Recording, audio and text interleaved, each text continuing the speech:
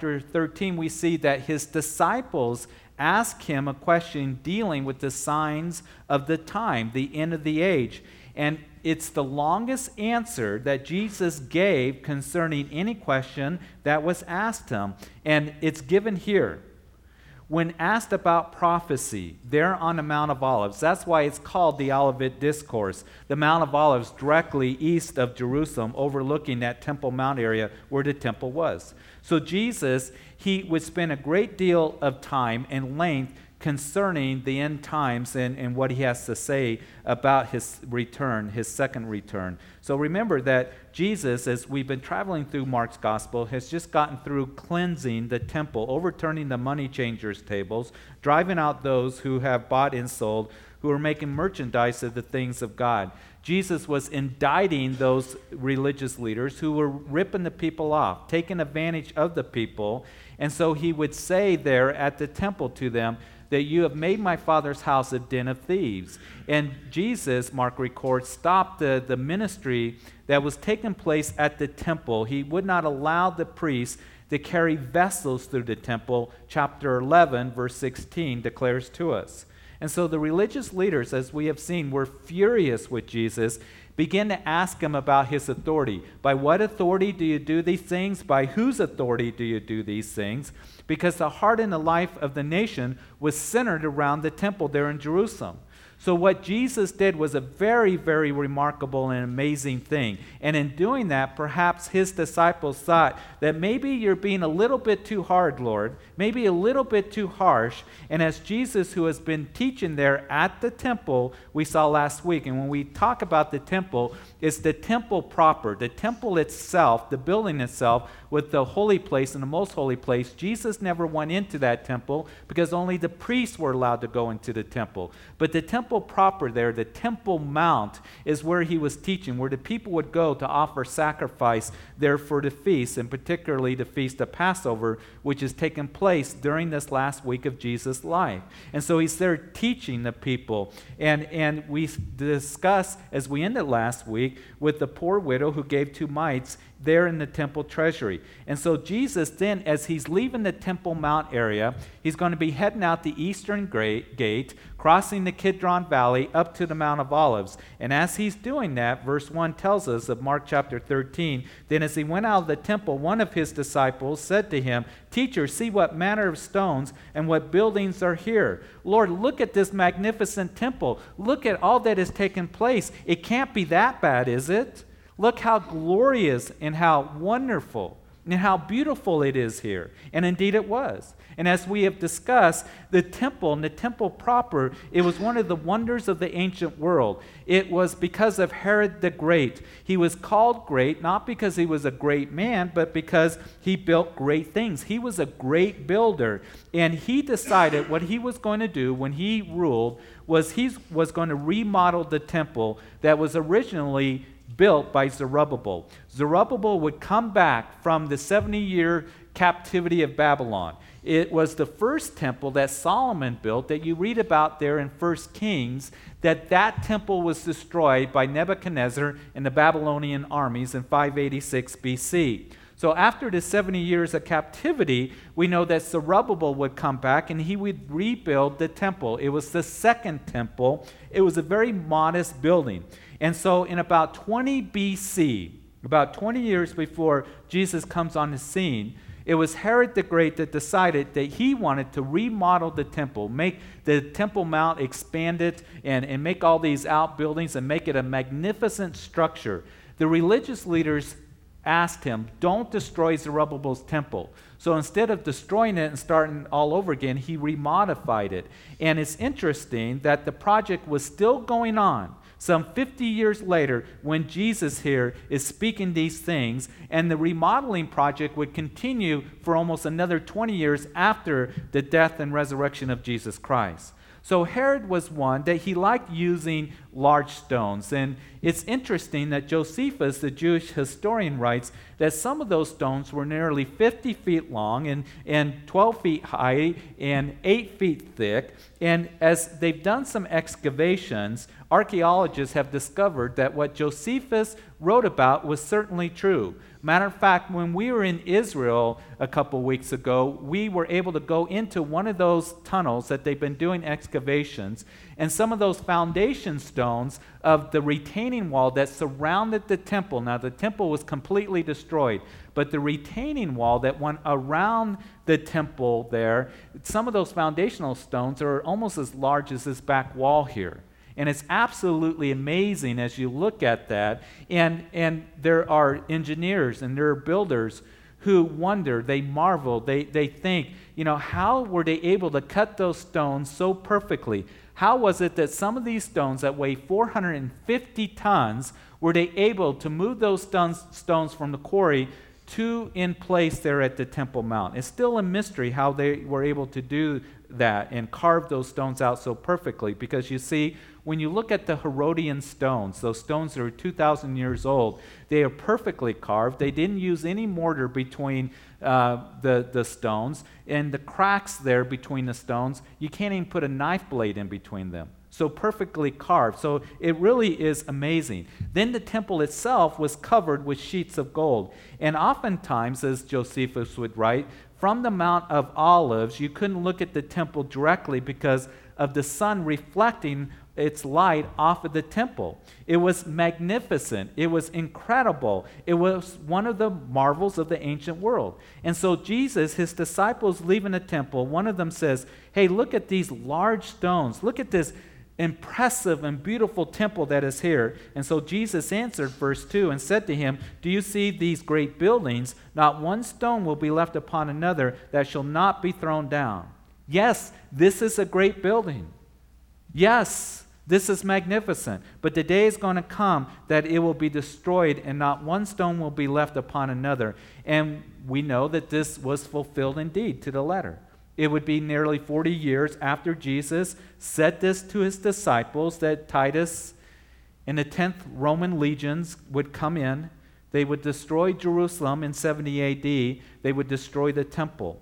And they would tear the temple apart stone by stone because the fire was so hot that the gold began to melt down upon the stones there. And so the Roman soldiers, wanting to get the gold and the spoils, they tore the temple up. And they would tear it up stone by stone. And it's interesting, again, as we showed you in the pictures, some of the excavations that they've done recently over the last 20 years, that some of those stones were just tossed over the edge of the Temple Mount down into a road in a valley called the Terrapin Valley. And you can see those stones today. It's very fascinating. So the temple was destroyed in 70 AD, just as Jesus said, not one stone will be left upon another.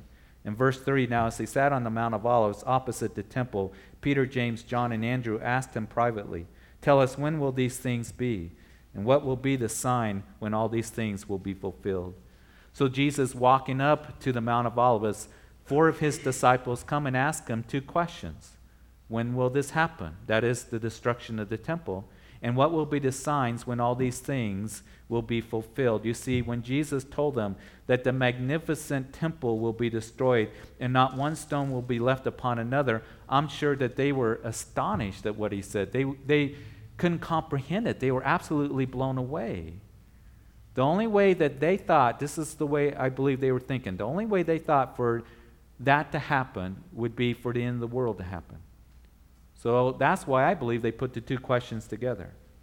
When will be the temple destroyed, and what will be the fulfillment at the end of the age? They were thinking that if the temple gets destroyed in the manner that you're speaking of, Lord, then it has to be the end of the world. So Jesus gives these 4 disciples, these 2 sets of brothers, James and John and Peter and Andrew, a private briefing on end-time prophecy. So let's look at it carefully as Jesus responds to them, verse 5. And Jesus answered them, began to say, take heed that no one deceives you. Now, to get a full account of what Jesus said to his disciples, you must read Matthew chapter 24 and Luke chapter 21, which are parallel accounts here to Mark chapter 13 of what Jesus said to his disciples. And each gospel writer selects certain things in which he wants to emphasize. For example, Matthew emphasizes what will happen to Israel. Remember that Matthew's gospel is written to the Jews to show that Jesus is the King of Kings. Luke is the only one that deals with the fall of Jerusalem, the captivity of the Jews and the domination of Jerusalem by the Gentiles, because Luke's audience is going to be a lot of Gentiles, Luke being Greek himself. Mark emphasizes the danger of faith which is going to arise in the age that follows the resurrection of our Lord. So verse 5 again, Jesus said, take heed as no one deceives you. Take heed. It's a word that is a very strong word. It means pay attention, watch, don't fall asleep, be sober, be vigilant. And Jesus will end this message here in Mark's narrative by saying, take heed, watch, don't be caught sleeping spiritually. Don't get distracted. Don't be pulled away. For many will come in my name saying, I am he, and will deceive many. We know that all throughout the New Testament, the church was warned of deceivers, warned of false prophets. There have been many that have come in the church age over the last 2,000 years, claimed to be Messiah. Others coming along claiming to be prophets, and others coming along predicting the end of the age. What did we see just last month? There was all this, talk of this group that was putting out signs and billboards about the rapture of the church is going to happen on May 21st. And of course, Jesus said, no one knows the day or the hour of the return of the Lord. I don't know what simple statement they didn't understand or what other people didn't understand. No one knows the day or the hour. So you'll have those that will come along and they'll make predictions and they'll set dates and all of this. Paul, writing to Timothy, said that in the last days there will be a falling away from the truth, that people will have itchy ears. Paul did not say it might happen. He said it is going to happen. And I believe that we are seeing that today. Unfortunately, in the church at large, we're seeing a dismissal of the Word of God, a diminishing of the Word of God and the importance of studying God's Word. We're seeing an acceptance of other things and other doctrines and other religions and other gods. It's interesting. I pulled this article up just a couple months ago. It was printed March 18th. That was right before Easter. And Barna did this survey that is completely amazing. I can't believe it. But in this Barna analysis and study that they did, it says this, that 1 in 4 born-again Christians hold universalist thoughts when it comes to salvation, according to the new Barna analysis of trend data. Universalist says that we're all just children of God and we're all going to end up in heaven together. That's what it says. 25% of born-again Christians said all people are eventually saved or accepted by God. A similar portion, 26%, said one person's religion does not matter because all faiths teach the same lessons. That's what we're seeing a growing trend in the church. This isn't non-church people. This is church people, those who claim to be born-again Christians. Listen to this. An even higher proportion, 40% of born-again Christians, said they believe Christians and Muslims worship the same God. That's an amazing statistic that we are seeing, and we're seeing an increase in that, astounding increase in where there are those who believe in the church that we worship the same God as the Muslims do. Listen, we don't. We don't worship the moon god. Jesus Christ, the Son of God, is who we worship, the second person in the Trinity. According to the Barna analysis, 43% of Americans in general agreed with the statement, it doesn't matter what religious faith you follow because they all teach the same lessons.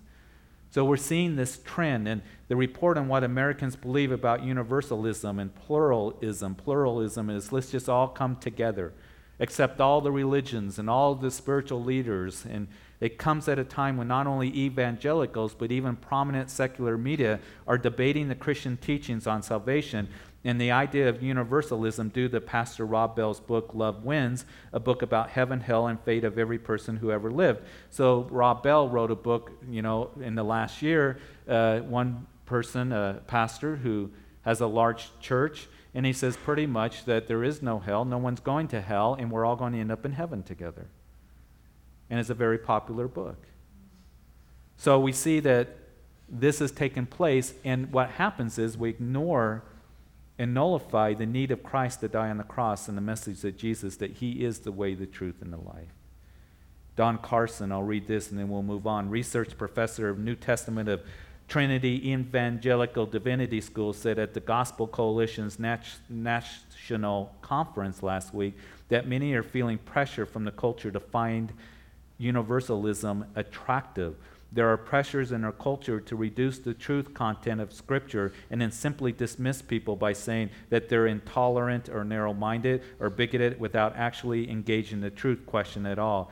And that really is sad, and in the long haul is horribly dangerous. You bet it's dangerous. Because Jesus said narrow is the way that leads to life everlasting. Jesus is the way. And more pastors are feeling the pressure, and ministry leaders, that we've got to accept pluralism and universalism and other religions and other truths, and we can't be narrow-minded, we can't be intolerant and all of this. Jesus said, I am the way, not a way. We know in the last days, Revelation chapter 17 tells us that there's going to be this false church. You see, there's going to be a one-world religious system, and I believe today we are seeing a move towards that.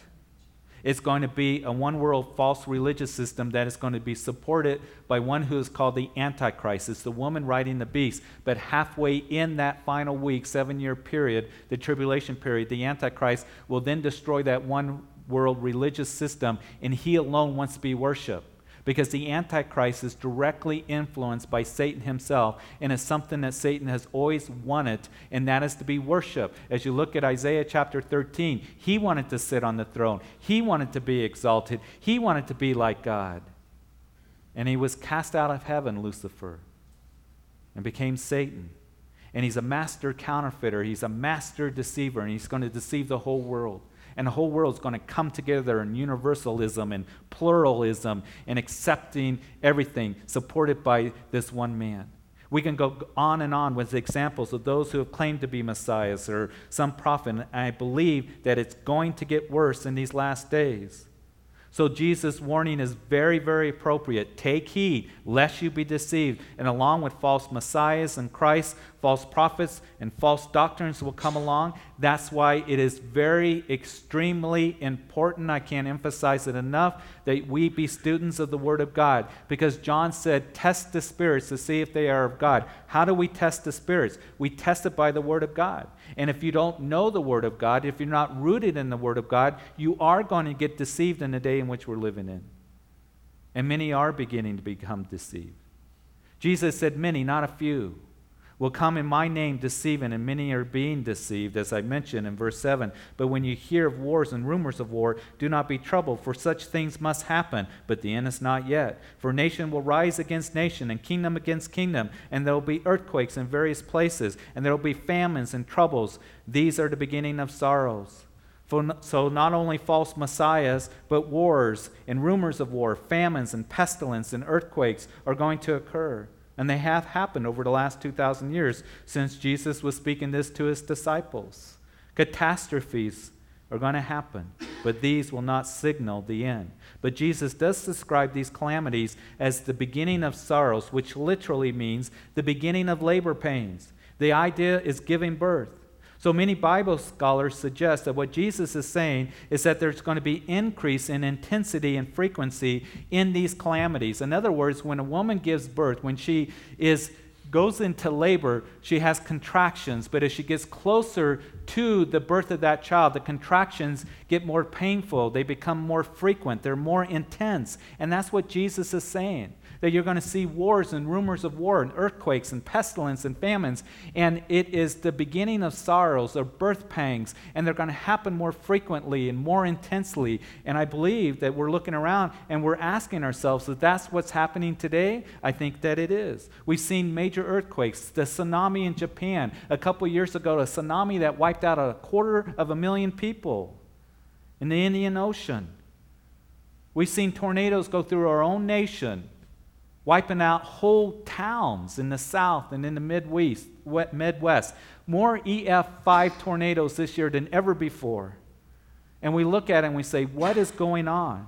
Fires that are burning in the South, extreme drought. We see that all around the world, that these things are taking place, and pestilence and famines and sicknesses that are taking place and plaguing our world. He said there's going to be wars and rumors of war. You know, one of the lies of Satan is that man can achieve peace. And the Bible is clear that there will be no peace until the Prince of Peace, Jesus Christ, comes back to set up his kingdom. It is a very dangerous world in which we live in. There continues to be turmoil in the Middle East. We see that Hezbollah up in Lebanon continues to arm itself with missiles that can hit just about anywhere in Israel today. We know that the tension is very high on the borders of Israel and those nations surrounding Israel. There's upheaval and uncertainty in the governments of the Arab nations there in the Middle East. We know also that there is one nation, Iran, that in their development of nuclear technology is desiring to build nuclear weapons. And President Ahmadinejad has said that Israel is a cancer and must be wiped off the face of the earth. That the West is Satan and must be dealt with. It is very, very dangerous. The Middle East is a tinderbox that could go off at any time. And folks, it will go off. Not because Pastor Jeff says so, because the Bible says so. We have Psalm 83 that I think that very soon can become fulfilled. We have that leading perhaps into the war of Gog and Magog, Ezekiel 38, with a large confederation of nations that will come into Israel as well, to come and fight Israel, but then God will defend Israel.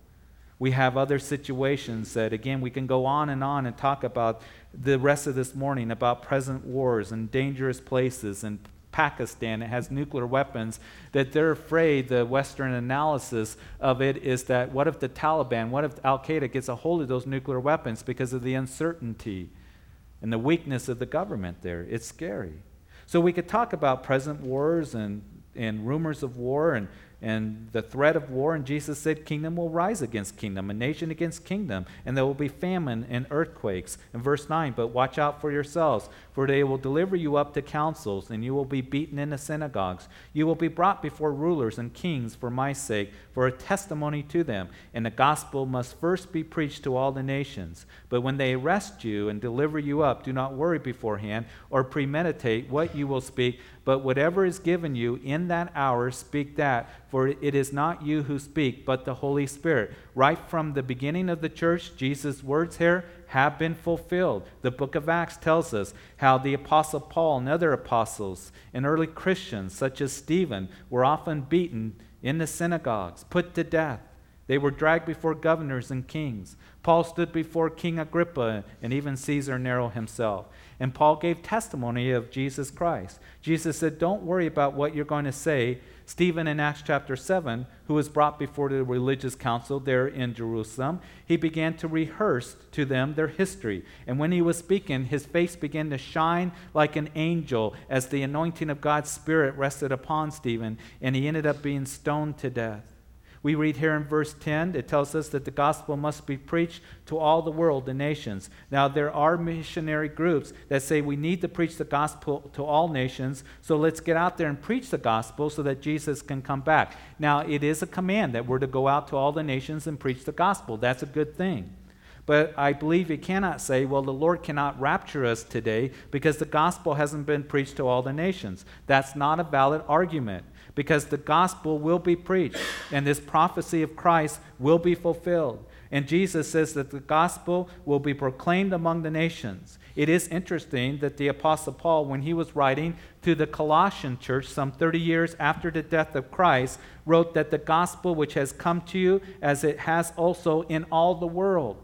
So the gospel went throughout the known Roman Empire, and even evidence that it went up into India and the Far East by Thomas and some of the others. We do know they didn't come to this side of the world because this side of the world was not discovered till many centuries later.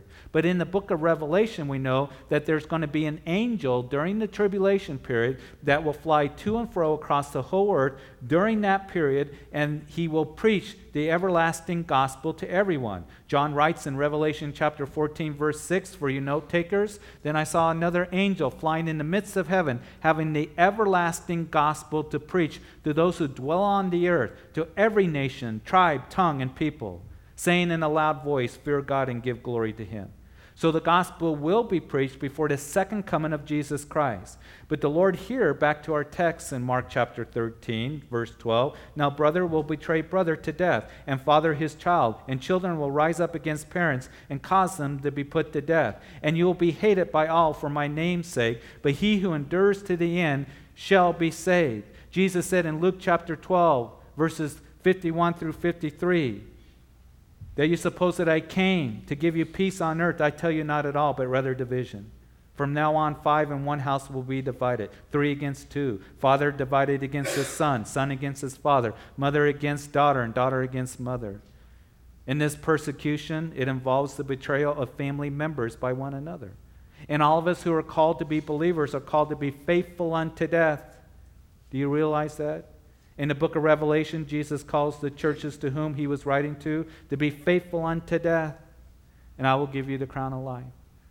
There are those who are put to death today, many, for their faith and trust in Jesus Christ. I was reading a statistic last night that in the year 2000, we think, well, that happened clear back 2,000 years ago. A lot of persecution or wave of persecution that took place in the early church. 165,000 Christians put to death for their faith in Jesus Christ in 2000. That's a lot of people. So it's happening today and it's increasing. So when you see the abomination of desolation spoken by Daniel the prophet in verse 14, standing where it ought not, let the reader understand. Let those who are in Judea flee to the mountains. Let him who is on the housetop not go down into the house, nor enter to take anything out of his house.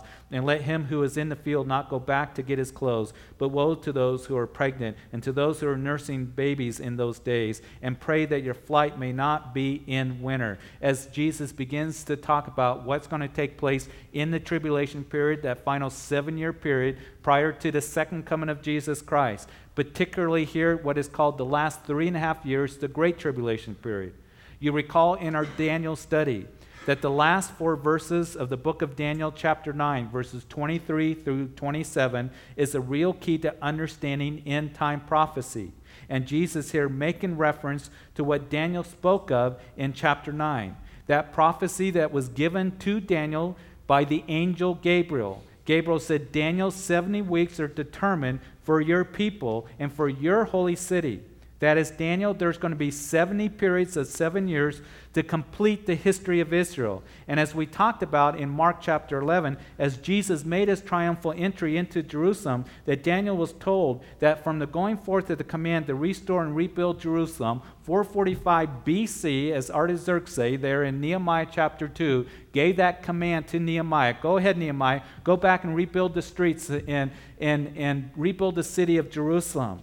When that command was given, then the prophecy of Daniel chapter 9 is there's going to be 69 weeks or 483 years until coming of Messiah the Prince. And that was completed as Jesus rode into Jerusalem on that donkey. But Daniel was told that there's going to be 70 weeks or 70 periods of 7 years that make up the history of Israel.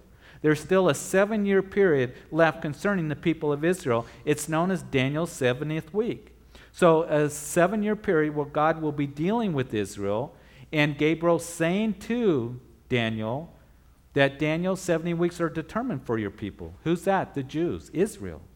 So there's still a final week, that final 7-year period known as the tribulation period, Daniel's 70th week. And Daniel 9 tells us that in the middle of that week, after 3.5 years, that he shall bring an end to sacrifice and offering, and on the wing of abomination shall be one who makes desolate. Now let's put Scripture together very quickly. As we put together Revelation chapters 11, 12, and 13, 2 Thessalonians chapter 2, Daniel chapters 9 and 12, you might jot those down and look them up later. We know that the Jews are going to rebuild their temple. We talked about that when we were in Jerusalem last month, that what we did is we went to a place called the Temple Institute, where they have all the furnishings that are ready to go. They got all the things in place to begin to do sacrifice and offering and the ministry of the temple to take place. What was very fascinating is, and I didn't know this, that they said that they could begin to do the ministry of the temple even without a building.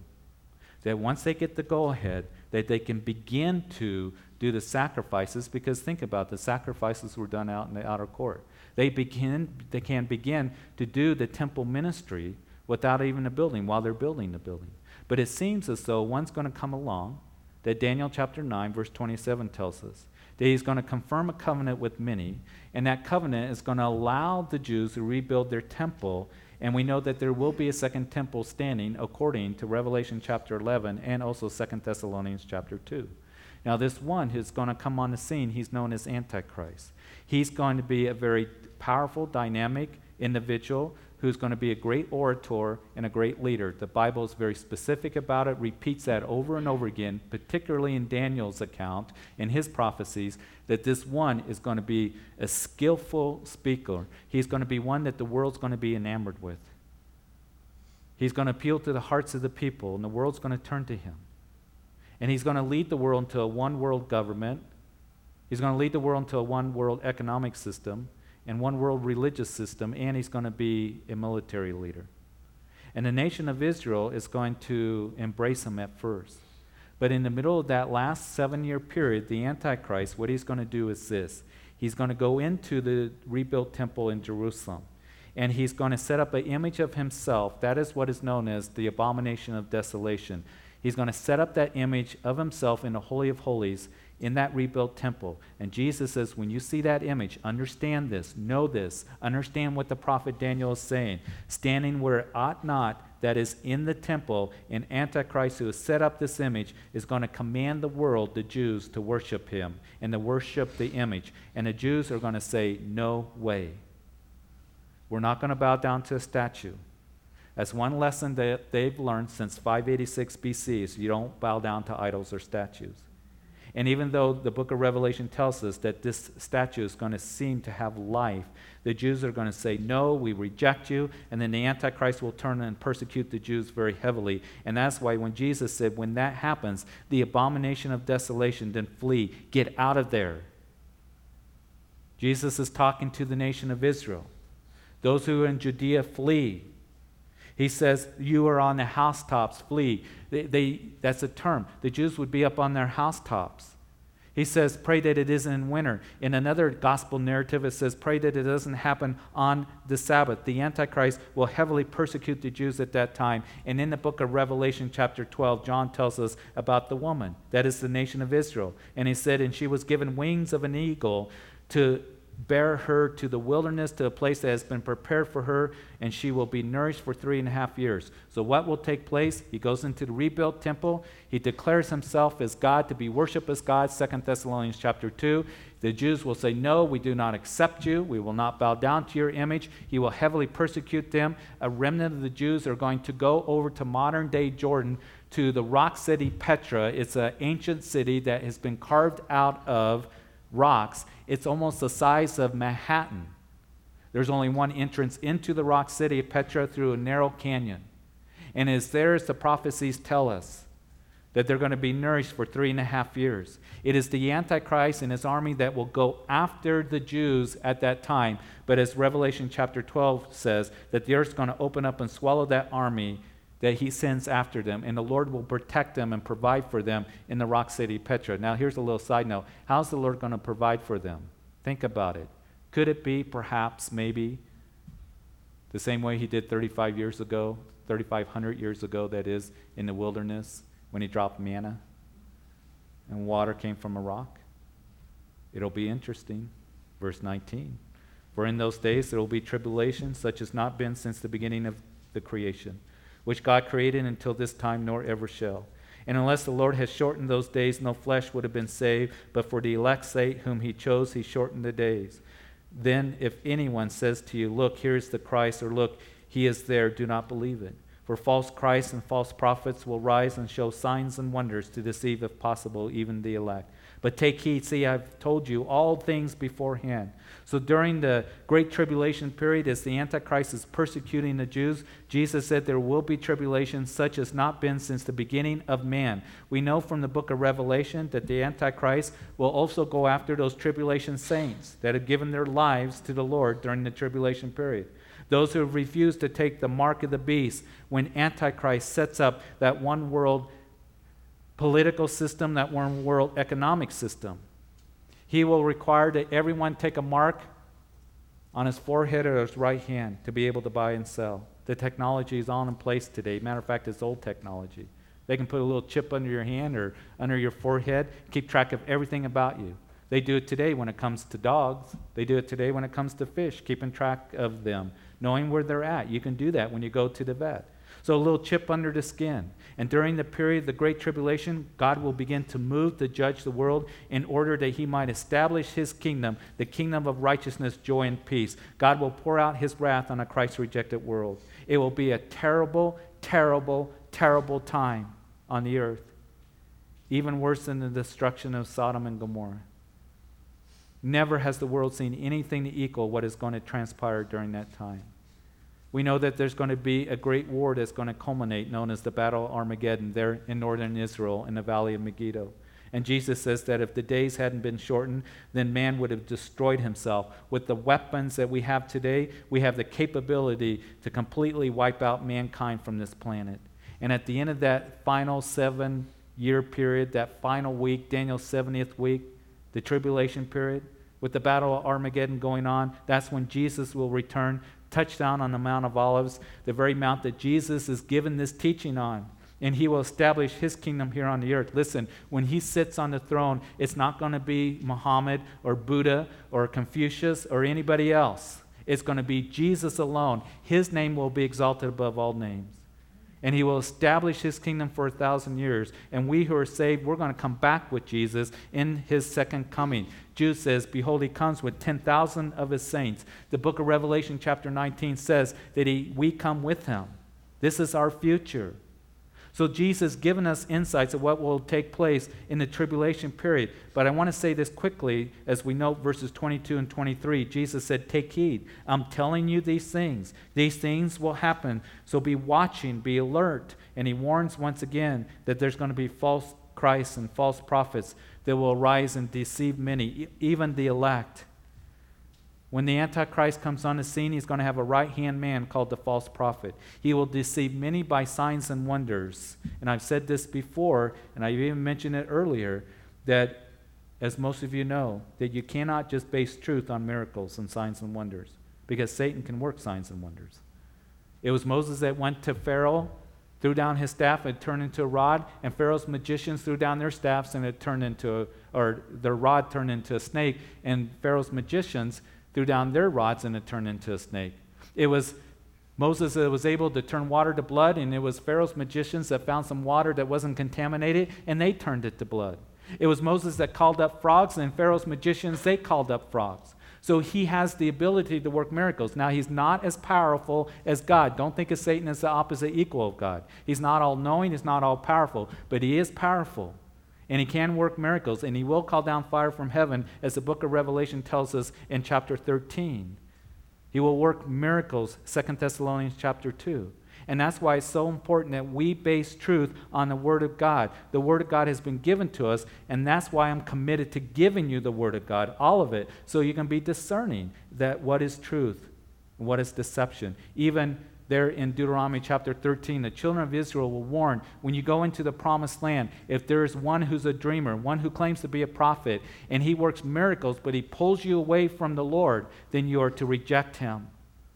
So we base our truth on the Word of God and what the Word of God has to say, not just on miracles. In verse 24, but in those days after that tribulation, the sun will be darkened, and the moon will not give its light. The stars of heaven will fall, and the powers in the heavens will be shaken. And then you will see the Son of Man coming in the clouds with great power and glory. And then he will send his angels to gather together his elect from the four winds, from the farthest parts of the earth to the farthest part of heaven. So the climax of history, the appearing, the second coming of Jesus Christ as Lord, with great power and glory. And again, I want to remind you that this is not at all touching on the question of the rapture of the church. That is dealt with in other passages. So when Jesus comes back literally, physically, to establish his kingdom, his angels are going to gather the elect, that is Israel, back into the land. He's going to also be gathering those tribulation saints that made it. There will be the judgment of the nations. There will be the restoration of Israel that will take place at that time. And verse 28, now learn this parable from the fig tree. When its branches have already become tender and put forth leaves, you know that summer is near. So you also, when you see these things happening, know that it is near at the doors. Assuredly I say to you, this generation will by no means pass away till all these things take place. Heaven and earth will pass away, but my words will by no means pass away. In the Old Testament book of Jeremiah chapter 24, Hosea chapter 9, Joel chapter 1, Israel is likened to a fig tree. So when you see the fig tree putting forth leaves, when it buds out, you know that summer is near. This spring, we watched our trees around here begin to bud. And we know that as they were budding, that summer is near. Now summer is here. Jesus said, when you see these things, then know that the end is near. How do we know that we're in the last days? That's what people ask me all the time. Pastor Jeff, you talk about the last days. How do we know? It's the budding of the fig tree. The rebirth of the nation of Israel in 1948. After 2,000 years, Israel becomes a nation once again. An absolutely amazing miracle of God, never heard of before. Of being taken away captive, not just once, like they did in 70-year captivity and coming back and becoming a nation again, but secondly, after 2,000 years, just as the prophets of old said that would happen. We can look at the prophetic scene and look at the events all around. We can see that these things are beginning to be put into place, just as the Bible said it would. Israel is a nation again. They want to rebuild their temple. The revived Roman Empire that we see in Daniel chapter 2 and chapter 7 is taking shape in what is known as the European Union. People are being deceived by false Christs and prophets. The world is looking for a dynamic leader to help with all the problems that we're seeing. A leader that will take them into a one world economic and religious and political system. The pieces are all fitting together. Oh, we don't have time to talk about it all. And Jesus said these things are going to happen. And heaven and earth will pass away, but my words will never pass away. In verse 32, but of that day and hour no one knows, not even the angels in heaven, nor the Son, but only the Father. Take heed, watch, and pray, for you do not know when the time is. It's like a man going into a far country who left his house and gave authority to his servants to each his work and commanded the doorkeeper to watch. Watch therefore, for you do not know when the master of the house is coming, in the evening, at midnight, at the crowing of the rooster, or in the morning, lest coming suddenly he find you sleeping. And what I say to you, I say to all, watch. One more minute, we're just about done. But this is very important for us today as we make application. Jesus is saying, watch, you be ready. We don't know exactly when he's coming. No one knows the day, the hour, except the Father.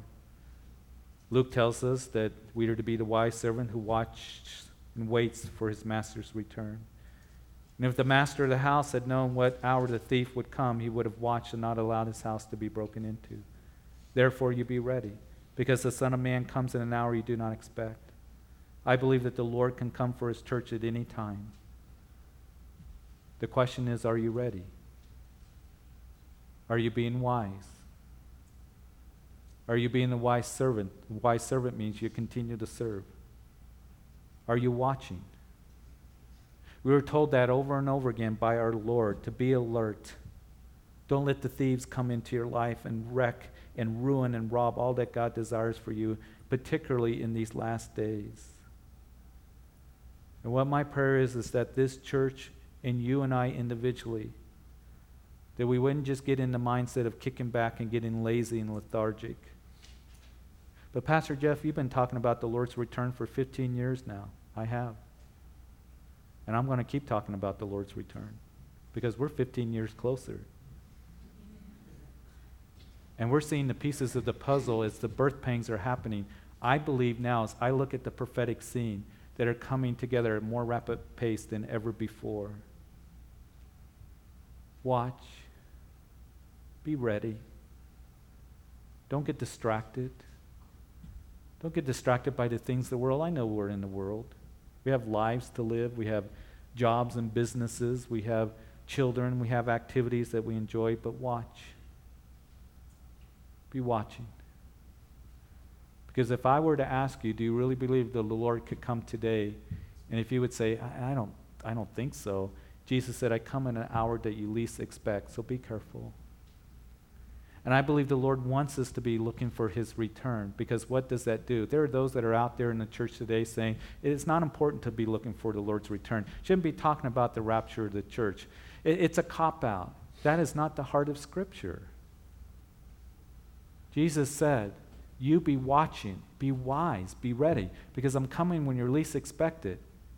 It is John that said that he who has this hope purifies himself. If I really believe that maybe, perhaps it could be that today that my Lord can come back, are you going to be out being all carnal and hanging out at the bars and partying and all of this? No. It purifies your life. It has a purifying effect on your life. And what it does is, as I read about what Jesus has to say, that there's going to be tribulation. This is going to happen. Jesus didn't say it might happen. It's a possibility. It's just an allegory. There's going to be tribulation as such as the world has never seen before. And if we are as close to the return of the Lord as I think that we are, then there are those that we love and care about that they don't know the Lord. And we want to be praying, and we want to be sharing, and we want to be here serving and serving elsewhere to where we can reach a city that doesn't know Christ. And people that are linked to us in our lives and others for the gospel of Jesus Christ. We are not to kick back. And that's my prayer. But this morning, are you ready? And if there's anyone here that's listening to this message and hearing these verses, you're being touched and you don't know if the Lord was to come back today or if your life was to end, because all of us, we're going to stand before the Lord, whether in the rapture of the church or our lives are going to end here. Our bodies are going to wear out. Are you ready to meet the Lord? Because Jesus is King of Kings and Lord of Lords. And those of us who have embraced him, coming in faith and recognizing our need for the Savior of the world, Jesus Christ, that he alone gives salvation and forgiveness of sin and brings us into the right relationship with the Father, you have a wonderful future. Because we're going to rule and reign with him and be with him for all eternity. Father, I pray that if there is anyone listening to this message on the radio, that, Lord, that they are not ready, that they don't know that if you were to have the trumpets blown today and you were to come back for us, the church, or if their lives were to end, because tomorrow isn't promised to any of us. Lord, I pray that as you touch the hearts of those who perhaps are unsure, who've never surrendered their lives to you, come in faith. That Jesus said that you must be born again to see the kingdom of God. And to be born again is to recognize that you have sinned. But through Jesus Christ, he has come to die for your sins. He alone, no other religious leader, no other religious system, Jesus Christ alone, the Son of God, came and died for you. And he died on Calvary's cross that you might have forgiveness of sin. And he is the King of all kings and the Lord of all lords. He is going to come back and establish his kingdom, which will be established forever. I pray that if this applies to anybody, that you would pray in your hearts that, Jesus, I want to be ready. Today is the day of salvation.